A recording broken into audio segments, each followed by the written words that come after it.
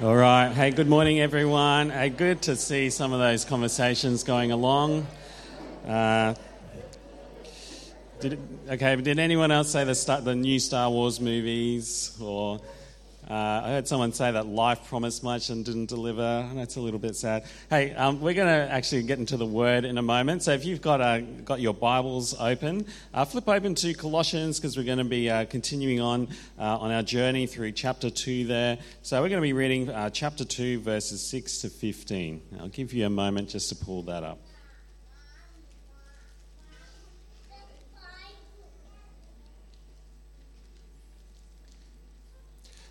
All right, Colossians chapter 2, verse 6 to 15. So then, just as you received Christ Jesus as Lord, continue to live your lives in him, rooted and built up in him, strengthened in the faith as you were taught, and overflowing with thankfulness. See to it that no one takes you captive through hollow and deceptive philosophy, which depends on human tradition and the elemental spiritual forces of this world, rather than on Christ. For in Christ all the fullness of the deity lives in bodily form, and in Christ you have been brought to fullness. He is the head over every power and authority. In him you are also circumcised with a circumcision not performed by human hands. Your whole self, ruled by the flesh, was put off when you were circumcised by Christ, having been buried with him in baptism, in which you were also raised with him through your faith in the working of God, who raised him from the dead. When you were dead in your sins and in the uncircumcision of your flesh, God made you alive with Christ. He forgave us all our sins, having cancelled the charge of our legal indebtedness, which stood against us and condemned us. He has taken it away, nailing it to the cross, and having disarmed the powers and authorities, he made a public spectacle of them, triumphing over them by the cross.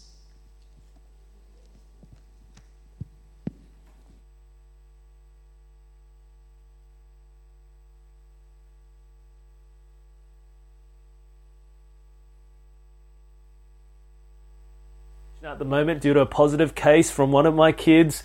Thank you so much for your thoughts and prayers in this time. I'm also thankful for the wonders of technology, which means that I can still bring you this message from God's Word, and it's such a great passage today. I'm still looking forward to getting stuck in, even though I can't be there with you in person. Now, I want to start by telling you about when I was a kid. When I was younger, I used to go to the letterbox sometimes and get the mail for the family, and occasionally I'd sift through the mail and I'd find a letter, and on the front of the letter it would say, "You have won $500,000. Now, being a young, impressionable kid, I used to get so excited at these letters. I used to run into the house. I used to tell the family, "Guess what? We're rich. We're rich, guys. We don't have, Mum and Dad, you don't have to work anymore. We're rich. We've won." And, I'd open this letter up with my brothers, and inside I'd find it wasn't really true. It was some sort of, I don't know if you call it a scam, but, to get this money, so-called money that we had won, of course, you had to give them a little bit of money first and your bank account details and all these sorts of things. It was too good to be true, wasn't it? And I don't know if you've encountered something like that.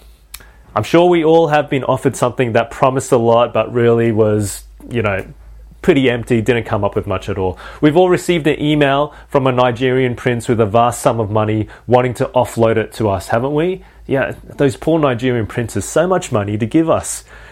We've all received those text and phone calls and, those things that are scam calls. They don't sound quite right, saying there's lost money that's suddenly been found and it can all be yours. Now, if we put our hope in those sorts of things, like I did when I was a kid, then surely you're going to be disappointed. And not only that, you'll end up being harmed as well. Most of us can spot scams, but let me tell you something. The best scams, the best lies are those that are closest to the truth. The ones that are most subtle, the ones that sometimes you won't even notice. And friends, today we're going to talk about that for ourselves in our spiritual lives. We're going to talk about the dangers of buying into something that promises a lot but ultimately is empty and worthless and will ultimately destroy you. How can we guard against this? Well, let's find out. Last week we saw in the Apostle Paul's passionate plea, his passionate heart actually to proclaim the gospel so that all people may be presented mature and fully know Christ. This is the passion. That's what drives him. That's his mission. That's his method. That's his goal. He's told us one of the key reasons he wants this is one of the key reasons that he keeps talking about Jesus and how amazing he is. We actually find in chapter 2, verse 4, which says, I tell you this so that no one may deceive you with fine-sounding arguments. In the passage today and next week, we are going to look at what these fine-sounding arguments are, what these dangerous arguments are, a false teaching that seeks to draw us away from Christ. But first, let's briefly revisit Colossians 2, 6-7. This is the hinge verse that links last week and today. Colossians 2, 6. So then, just as you received Christ Jesus as Lord, continue to live your lives in Him, rooted and built up in Him, strengthened in the faith as you were taught, and overflowing with thankfulness. Now, this verse sums up everything that Colossians is about. It's a simple message. Keep having strong roots in Jesus. Keep having strong roots in Jesus. That's it. That's the message. Receive Jesus as Lord and continue living with Jesus as Lord. You don't move from Jesus. That's what Paul is saying. You start with Jesus and you finish with Jesus. You continue with Him day by day, week by week, month by month, year by year. This is the only way to grow strong and healthy, to thrive as God wants for us. The biggest, strongest trees have immense root systems that go deep and wide. That's the only way they can stay upright when storms and winds hit. In the same way, we're called to have our life's foundations deep in Christ so we can be unmovable. We can be unshakable. We can be established in the faith.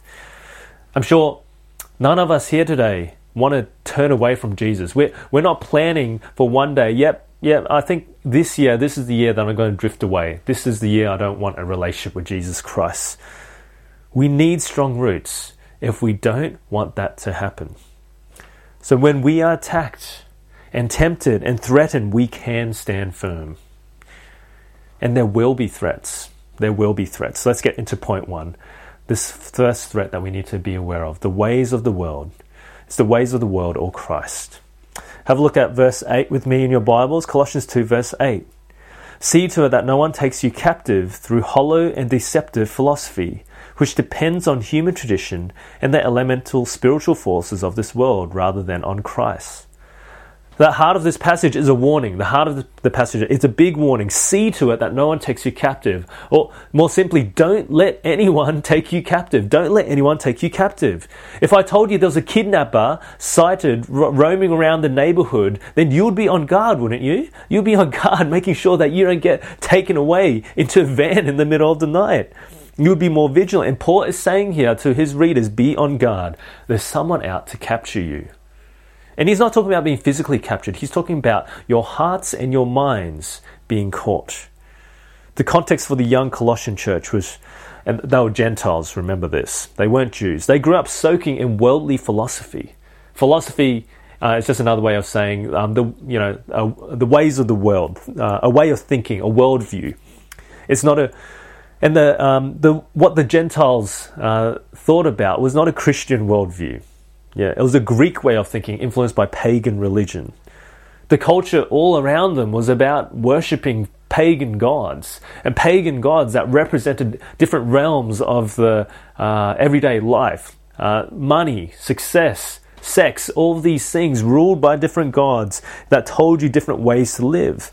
This is what the passage is talking about when it actually talks about the elemental spiritual forces of the world. But what we need to remember is all of these gods are false gods. What do they provide? Verse 8 told us, hollow and deceptive philosophy. And Paul is warning the Colossians, don't go back to this stuff. This is where you came from, but don't go back to this stuff. Stay firmly rooted in Jesus. Don't get sucked in by the philosophies of this world. Don't get sucked in by anything or anyone that isn't Jesus. That's his message. The world promises much, but it doesn't provide anything in the end. And that's the message for all of us today. There are so many things in this world competing for our hearts and our minds. So many philosophies and worldviews seeking to capture us, to take us captive and away from Jesus. And here's the thing, most of them are very, very subtle. They look really good. They seem pretty harmless, but they will destroy you if you let them. As a pastor of the years, unfortunately, I've seen a few ways of thinking that have come from the world that have really infected the church and have led more Christians away than I'd like to count. These are the things that I've seen actually lead people away from Jesus. This isn't theoretical, unfortunately. This is what I've seen. Here's the first worldly way of thinking that leads people away. The first is relationships will make you happy. Relationships will make you happy. In the world's eyes, isn't it true that having a romantic partner is everything? Look at Valentine's Day that just went by. This is how you find true happiness. This is the message. Romantic partner. And I've seen many Christians buy into this, unfortunately. So many that have pursued a boyfriend or a girlfriend above all things. And Jesus becomes a distant memory. It means that Christians date people they shouldn't be dating. It means Christians end up marrying people that don't love Jesus. And it means that Christians slowly drift away as their hearts have been captured by someone else besides Jesus Christ. Let me tell you, that relationship won't make you happy. It will lead to misery. Don't buy into that lie. Here's another way of the world, another worldly philosophy that infects our church and is all around us. Success will make you fulfilled. Success in your career, that's why you're here, isn't it? That's what the world tells you. That's why you exist. Ever since you're little, it's all about studying hard, getting the good marks so you can get the good uni degree so that you can get the good job and you can earn good money and that people respect you and you're successful and you're great. And the thing is, it never stops. I've seen Christians sacrifice more and more and more upon the altar of their career progression, their families, their spiritual lives, themselves, and they aren't fulfilled. They just feel like they have to keep on going because that's what everyone else is doing. Friends, don't buy into the lie. These philosophies, they offer much, but in the end, they don't give you anything. They offer the good life, freedom, joy, but they don't deliver. And if we let our guard down, this worldly thinking will take us captive. We will be bound and trapped, enslaved to things that will lead us only to death. It might start small. It might start with skipping youth group because you have to study for your exams and make sure that you do well. It might be skipping your Bible reading, your prayer, your time with God because, I've got other things to do. I've got to check my stocks. I'm investing. I'm looking at property. I need to have time for that. It might be skipping church, life group, other time in Christian community because work demands it. I need to perform for my boss. I need that promotion. It will be a slow, gradual, day by day, week by week, month by month, year by year, drift away from Jesus Christ until the ways of the world have gripped your heart so tightly that you can't escape. Do not be taken captive by the world, friends. That's my plea to you. Do not be taken captive by the world because we have something so much better. We're at point 2, why Christ is better. Paul's strategy for guarding against the ways of the world is this. This is his big message he wants us to take away. Don't be captured by the world. Instead, be captivated by Christ. Don't be captured by the world. Instead, be captivated by Christ. He's saying to us, look at Jesus. Look at Jesus. Firstly, look at who Jesus is. Have a look. Verse 9. For in Christ all the fullness of the deity lives in bodily form, and in Christ you have been brought to fullness. He is the head over every power and authority. Jesus is God in the flesh, not just a little bit God. The fullness of God dwells in him. Not only that, he's the head over every power and authority. Everything, everyone comes under the rule of Jesus Christ the King. Every nation, every philosophy, every false god. Jesus reigns over them all. He is supreme. This is our Lord. Look at Jesus. Look at Jesus. What the world offers, it doesn't even compare. Jesus King of Kings, Lord of Lords, God in the flesh. Look at Jesus. Look at who he is. But don't just look at who he is, also look at what he has done. And the key in this passage here, as Paul goes on, is union with Christ. It means this: if we trust in Jesus, everything that Jesus has belongs to us. Everything that happens to Jesus belongs to us. We have a deep, deep bond, a connection with Jesus that cannot be broken. Because we are united with him. Because we are joined with him. We get every spiritual blessing that he has. And what happens to Christ? What does he have? What do we participate in? Verse 10, and in Christ you have been brought to fullness. This means you lack nothing if you are a Christian. In Christ you have everything that you need. Do you believe that? One of the biggest ways that Satan attacks us is by lying to us and saying, in Christ you don't have it all. You need more. Christ is not enough. Maybe that's the whisper in your head at the moment. Christ is not enough. So often we're captured by the ways of the world because we think we need more. We try to fill the longings and emptiness in our hearts by chasing after money, sex, greatness, and we forget that if in Christ we are full. How so? We'll have a look at verse 11 in your Bibles with me. In him, verse 11, in him you are also circumcised with a circumcision not performed by human hands. Your whole self, ruled by the flesh, was put off when you're circumcised by Christ. Now, circumcision was a symbolic sign for the Jews that marked them out as God's people. But Paul is saying here to the Colossians, these Gentiles, that you Gentiles, when you turn to Jesus, you received a metaphorical circumcision. It's not physical, it's not done by human hands, but this is a new spiritual reality that Jesus himself brings, a symbol that you belong to God now. I love the way that Richard Chin puts it. He's an Australian gospel worker.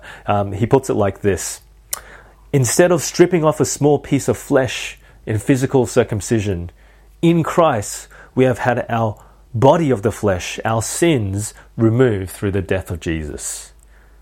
This is the sign that we have now, that we belong to him. And this can only come as we are united with Christ. Have a look at verse 11, second half of verse 11 with me. Your whole self, ruled by the flesh, was put off when you were circumcised by Christ, having been buried with him in baptism, in which you were also raised with him through your faith in the working of God who raised him from the dead. Through faith, we are so deeply connected to Jesus and his death that we have been buried with him in baptism. We are fully immersed, not in water, but in the death of Jesus Christ for our sins. So much so that when Jesus died, our old self died with him. But it doesn't stop there. We are also raised with him. We are resurrected to new life as new people. Now, important to note here, it's not saying that baptism is some magical thing that converts you, right? That's not what it's saying here. That baptism is important. We believe this at CPE Church. When we baptize people, we do so as a powerful expression of this deep gospel reality of death to life, of putting off the old and putting on the new, of no longer belonging to the world, but belonging to Christ Jesus and his church. This can only come as we are united with Christ. In him, we have every spiritual blessing. Look at what Christ has done for us. Look at what he's done. But we're not done yet. There's still more. As we finish this section, we will behold the climax of his work in this world, the cross. Have a look at verse 13 with me. When you were dead in your sins and in the uncircumcision of your flesh, God made you alive with Christ. He forgave us all our sins, having cancelled the charge of our legal indebtedness, which stood against us and condemned us. He has taken it away, nailing it to the cross. And having disarmed the powers and authorities, he made a public spectacle of them, triumphing over them by the cross. Now, Paul is reminding the Colossian Christians of where they have come from, and he's also reminding us who trust in Jesus of where we once were, where we've come from. Once you were dead in sin. This is a picture of utter hopelessness. Dead people cannot do anything to help themselves. You can't help yourself. That's the point. This is our most helpless point. And when we were at our most hopeless, What happened? God made you alive with Christ. This is the gift of God. It's new life, and we can only have this because of what comes next. What comes next? Right at the end of verse 13, it says this. He forgave us all our sins. He forgave us all our sins. We need to stop here for a moment and consider something. Our biggest problem is our sin. Our biggest problem is our sin. Did you realize that? All of us, without exception, this is the problem that we need to deal with. Whether you're a Christian or not, I think you know deep down sin is an issue, that sin's a problem. Countless times, we've hurt people, haven't we? Because of our selfishness, our greed, our anger, our impatience, our lust. And we wish that we didn't have these things. We wish you didn't do those things. But there's an even bigger problem than us hurting others. Sin is our biggest problem because it cuts us off from God. It cuts us off from God. Our sin means we can't approach God. We can't have a relationship with Him. We are cut off from Him. And why is this an issue? Some of you might be like, I don't care. That's not an issue for me. Well, when you're cut off from God, you're cut off from the life giver. You're cut off from life. The only fate that you have is death. Which is why this little verse that we've read before changes everything. He forgave us all our sins. He forgave us all our sins. All our sins, not just a little bit, all our sins are gone because of what Jesus has done. Verse 14, having cancelled the charge of our legal indebtedness, which stood against us and condemned us, He has taken it away, nailing it to the cross. I wonder if you've ever been in debt to someone. Now, Li Ching and I, we're pretty law-abiding citizens, but there is one area of life where we do stumble and fall, and that's with library fines. Yep, library fines. Brisbane City Council Library, our kids, they love reading.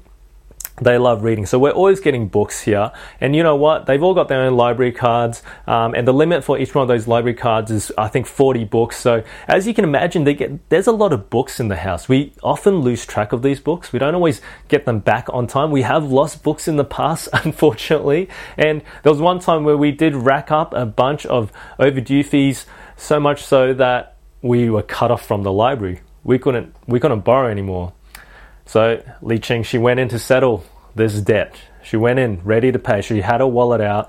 She was about to pay off these fines. And you know what happened?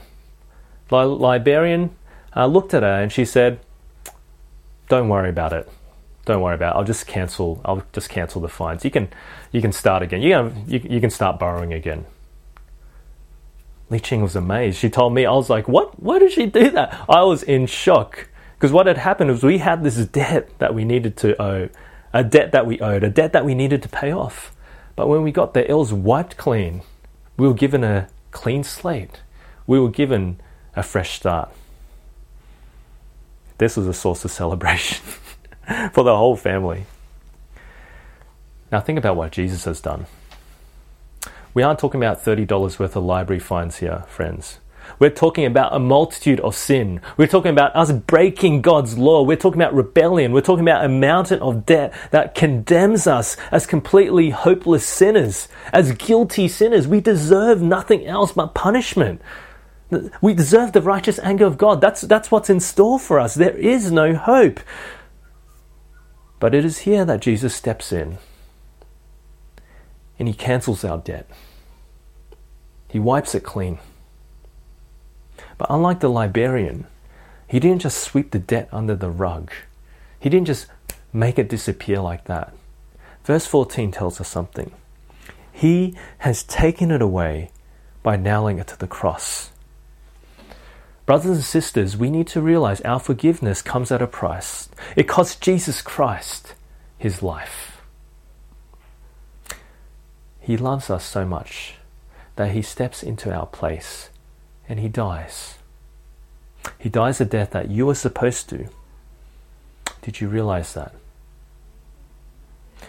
And His death means every single sin, every impure thought, every selfish act, every lustful temptation in your heart, everything's been paid for. It's been paid for. You've got a clean slate now. The final verse of this section expands this picture of Christ's work even more. Have a look at verse 15 with me. And having disarmed the powers and authorities, he made a public spectacle of them, triumphing over them by the cross. Through the cross, we've just seen individuals like you and me have an incredible salvation of sins being forgiven. But through the cross now, we see something even bigger.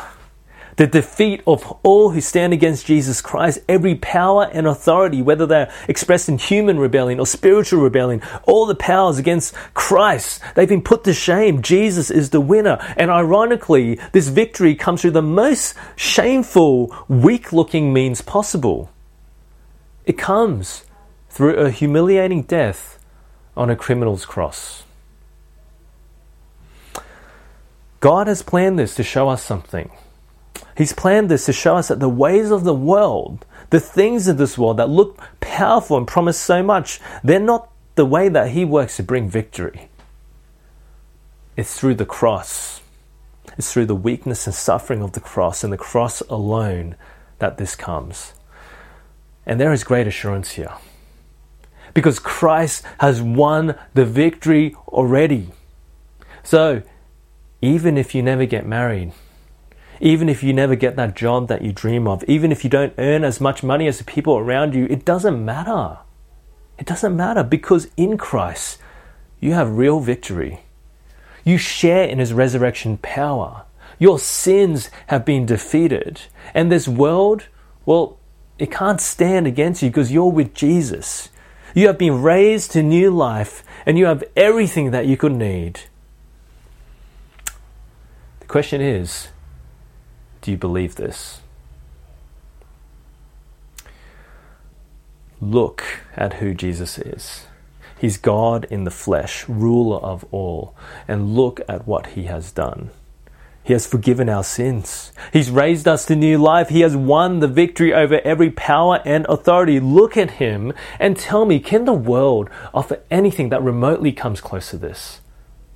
Can it? Don't be captured by the world. Instead, be captivated by Christ. And we're going to finish with our last point here now. Point 3, a defense against the ways of the world. The passage is here for one reason. Okay, we need to remember to warn us about the dangers of following the ways of the world, the empty philosophies, the false spirituality of the world. But did you notice Paul's technique here? Did you notice how he did it? He didn't spend 10 verses talking about every philosophy in this world and all the ins and outs and the dangers of this world. He had one verse saying, don't be sucked in by the philosophies and the ways of the world. Instead, he focused his time on something else, talking about something else. He talked about Jesus. He talked about Jesus. He talked about who He is. He talked about what He has done. That's what this passage was about. And this is the strategy we need to adopt, friends. If we want to guard against being captured by the world, the solution is not to focus all our time on all the things that we have to avoid, not to keep looking at that, but instead to look at Jesus Christ. Look at Jesus, to gaze upon the gospel, to be captivated by Christ. Just like being faithful in a marriage, of course, you need to be aware of the temptations around you, but the real solution is to be utterly captivated by your husband or your wife, the one that you are married to. So much so that when you look at everything else, it just pales in comparison to them. But how can that be the case if you never look at them? It won't be. The more you look at Jesus and behold Him, the more you behold Him and what He has done and who He is, the more you'll be captivated by Him. The more your heart will be enamored by Him, and the more you reject outright anything that doesn't match up with Him. Sinful culture, false teaching, whatever it is, it won't even appeal to you. The best defense against the ways of the world is simply this, to look at Jesus. To look at Jesus. So how are you going at that? Is your Bible gathering dust on your shelf? Is your Bible app remaining unopened? There hasn't been a streak of a few days running for a long time. Are you beholding your Instagram daily, or are you beholding Jesus Christ, your Lord and King, daily? Here's one thing we can all do. Every week, here's a little challenge for the rest of the Colossians series. Every week, I want you to pick one verse, just one verse that you can memorize, one verse that you can meditate on, a verse that reminds you about who Jesus Christ is and what he has done. That's my challenge for you. One verse from every sermon passage that we preach on week by week about Jesus, and commit it to your minds. Meditate on it, chew over it. Think about that. Pastor Matt and I will try and post a suggested verse up, but whatever you do, just do something that will help you look upon Jesus. Okay, you don't have to do that, but do something that will help you look upon Jesus, because this is the only way that we will stand firm. Church, my final plea to you once again is this: do not be captured by the ways of the world, but instead be captivated by Christ. Let me pray. Father God, we thank you for Jesus Christ, our Lord and Savior. And he is so much better than anything this world offers us. But we are so sorry that we often fail to see that. Sorry for the times we've strayed and we've fallen into following the ways of the world, and we've walked away or further away from Jesus. We ask today by your Holy Spirit that you'll help us be captivated by Christ, to see his beauty and his glory and his majesty and what he has done. And may we live for him firmly established day by day. For your glory we pray, in Jesus' name. Amen.